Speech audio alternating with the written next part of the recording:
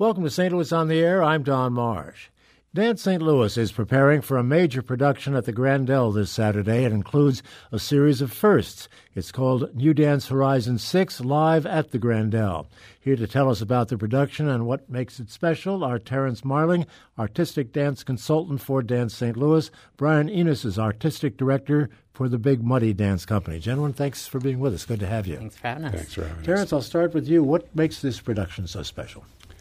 Well, I mean, I think it's an interesting thing that Dance St. Louis does to invest in the local companies. I don't know really of any other organization that does something like this, to go to local dance companies and try and provide them with funding and a new work for their repertoire.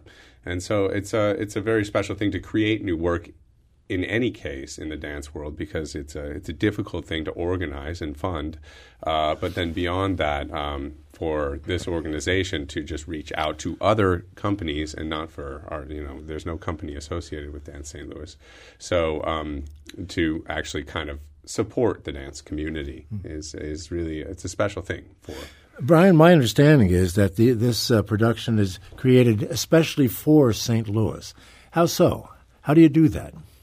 Well, I mean, I think the fact that all three companies are local dance companies, and so it's really bringing in these choreographers to create works on the local talent, which a lot of times doesn't happen, or we get some touring shows and some artists from outside, but to have these incredible choreographers come in. Really world-renowned artists and create on our local dance companies is a really special thing. It's also a really cool opportunity for the three companies to come together as a community and create one production. I mean, I think Big Muddy, Madco, and St. Louis Ballet, a lot of times we do our things and we sort of have our own little bubbles that we live in. And so it's really cool for us to be able to sort of come together as a community and have that interaction from company to company. Terrence, let's talk about these three choreographers, because they're coming from L.A., Chicago, and New York, very much outside of St. Louis. Yeah. Well, when I came in and sort of took a look at Dance St. Louis as a whole, because I came in from the outside, really, and this is an organization with a 50-year history of presenting dance in St. Louis, and really only went into sort of production mode 11 years ago at the beginning of Spring to Dance, and then added on New Dance Horizons 6 years ago. So that's more of a production role for what is a presenting organization, essentially.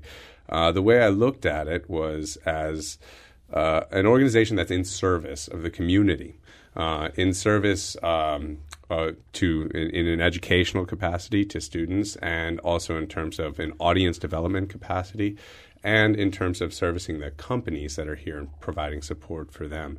So my take on finding choreographers was to actually approach the artistic directors of the companies and say, what is it that you need in your repertoire? What do you want? What's the best thing for you? Turns out, once I had these conversations, that all three of these choreographers turned out to be pretty good friends of mine. And so it was an easy thing to make contact and, and get them in here to do this. Now, these choreographers, they're spectacular. Each one sort of gaining momentum in the last couple of years, I would say. But they're already well known, and so I think we get kind of the freshest choreographers of an international sort of scope in here, and they're, I guess, early-ish voices, but they have a lot to offer, and they're already well-known, so they're on this sort of trajectory. And I think we just catch these choreographers at a very good time to show their work. And so you're going to see things that, have not necessarily been put on a stage here in St. Louis, I would say. These are first in that sense. They're premieres, Brian, correct? Yeah, that's each correct. of the three pieces. Yeah, each of the choreographers created, I think they had about 2 to 3 weeks total with each company to create a brand new work. So this will be the first time that anyone's seen them. They have to come into St. Louis then to do that. They can't Yes. do it long distance, obviously. Right. What is Big Muddy bringing to the table Saturday? So we are working with a choreographer named Robin Mineko Williams, who's a good friend and former colleague of mine from Chicago. We danced together for many. Actually, Terry and I also danced together for many years in Chicago, and she has been on my wish list since I took over as artistic director 3.5 years ago. She's been someone that I've really wanted to get in to create for Big Muddy, but she's in high demand right now, and so it's hard to get on her dance card. So this was a really amazing opportunity, having Dance St. Louis sort of facilitate and help make this possible for us. It's been really special. What can you tell us about the piece itself? So the piece is called Channel 2. And that rings a bell yeah. with me.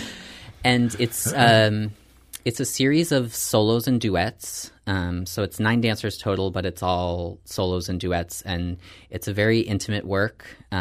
You almost feel there are moments where you almost feel a little bit voyeuristic, like you're really looking into the inner workings of these people's relationships, and it speaks very highly to the way that Robin works. She works in a very unique way, and it's really in collaboration with the dancers to try and use their personalities and what they bring to the table. So each of the parts is very, very personal to the individual dancers who are dancing them. And Terrence, what about the other 2 pieces? What can you tell us about them? Well, James Gregg created a piece called An Alternate You. When I look at that piece, I haven't seen it under light, on stage and live yet. I've only ever seen it on video. So as soon as we leave this studio, I'm going to go over there and get to see it for the first time, really. It's sculptural to me.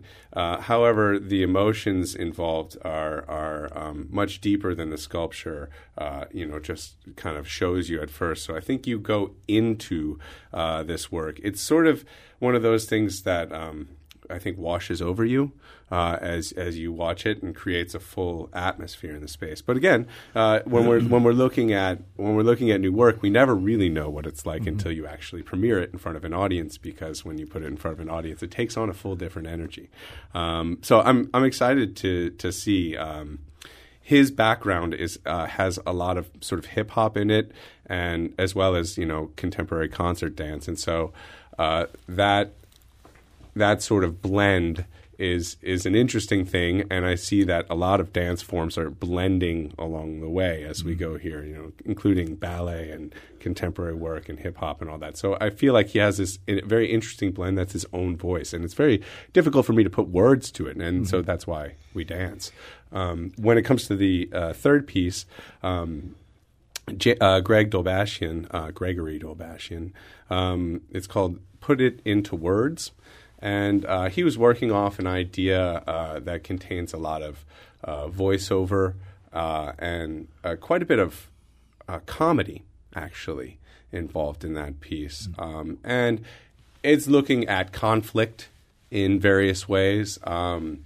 And, also, I guess, in some ways at love. If there's a thread through the full evening, almost human relationships always come to the fore. Anytime you have more than one person on stage, you have a relationship. And so in dance, human relationships wind up fueling a lot of what we see on stage. There are going to be 2 performances on Saturday at 2 p.m. and 7:30 p.m. Correct. The only 2 performances, it seems to me like this is an awful lot of work for only 2 performances. But the fact is that the work has the possibility to live on. So these are gifts to the companies, essentially, so that they can carry this work to wherever they want to go, and it can become part of their regular look and their regular repertoire. So while, yes, it is a lot of work to put it up on stage for just, one day.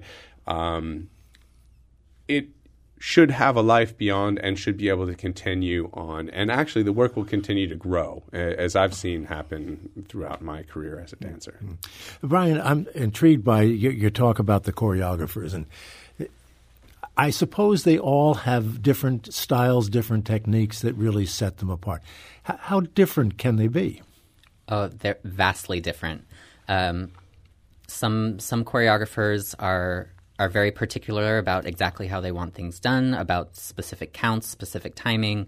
Some choreographers will come in with a ballet, even a new ballet, completely choreographed from beginning to end and just teach you the steps. And then there are those choreographers that come in and really sort of have more of a dialogue with the dancers and are more collaborative in their process and give the dancers a little bit more room to play and to experiment with things. So it really varies from choreographer to choreographer, and it's part of the challenge of being a dancer in a repertoire company is that you sort of have to be open to whatever that choreographer that's coming in, like how they want to work, and you just have to sort of be willing to go with them on that journey. Terence, could you go to a performance and just by watching it know who the choreographer might have been? Yeah, oftentimes, yeah. Really? For sure, yeah. I think there's definitely signature work, and there are people that work in manners and ways that make it very, very clear, yeah. I mean, all of the contemporary masters I'd be able to recognize. I probably would know the work in advance of the performance anyway, but yes, sure. Even if I were kept in the dark, yeah. This is called a highly collaborative effort, I know. What's going to be happening on Saturday? How so? Well, I mean, I think what Brian references is the way that choreographers work with the dancers. That's the first and most important form of collaboration. But I think secondarily, it's collaborative in terms of Dance St. Louis's interaction with each of the three companies in terms of making sure that they find something that they want, and that we're able to present something that we believe in and enjoy as an organization. I do also want to mention that this is taking place at the Grandel, which is like a very interesting space for dance. I wanted to ask. Okay. May I? Yeah, of course. We've got about a minute and a half. Okay. So I'll be quick, but it's very intimate, and so you don't miss any details. You might also, it's a sort of a three-quarter thrust stage, so you might wind up viewing dance from an angle that you're not used to. So it's not just a traditional proscenium stage. So it's all of these dances, I feel, are made with that idea in mind. But it's really interesting to get that close to dancers. You don't know until you are there then what that's like. Brian, that okay with you? Oh yeah, I think it's wonderful. I mean, we presented our last Big Muddy performance at the Grandel for the first time, and that's sort of becoming our new home theater because we are based in Grand Center as well, and we reside in a Kranzberg Arts Foundation building as well. So the Grandel has become a wonderful new home for us, and I think it's really becoming a hub for dance in the city. This is not the only thing that your organization will be doing. You've got something else coming up the next week, don't you? We do. Tell us about that in 30 seconds. All right. So April 6th and 7th, we are presenting Meet Me In, which is our final production of our season. And we will actually be presenting Robin's work as one of the 5 works on the program, along with several world premieres and some old favorites. You're a busy guy. No question about it. We'll put that information on our website at stlpublicradio.org. Well, once again, this is going to be happening. Dance St. Louis presents New Dance Horizon 6 live at the Grandel, Saturday, March 31st, 2 p.m. and 7 p.m. I want to thank you both, Terence Marling and Brian Enos, for being with us. Good luck on Saturday. I would say break a leg, but you don't want to do that, to say that to dancers, do you? I'll be happy. I'm not going to be on stage, so that's fine. Good luck on Saturday. Thank you very much. Thank you. Archive versions of past St. Louis On the Air programs available for download or podcast at stlpublicradio.org/STLOnAir. St. Louis On the Air is a production of St. Louis Public Radio 90.7 KWMU. Thank you for listening. I'm Don Marsh.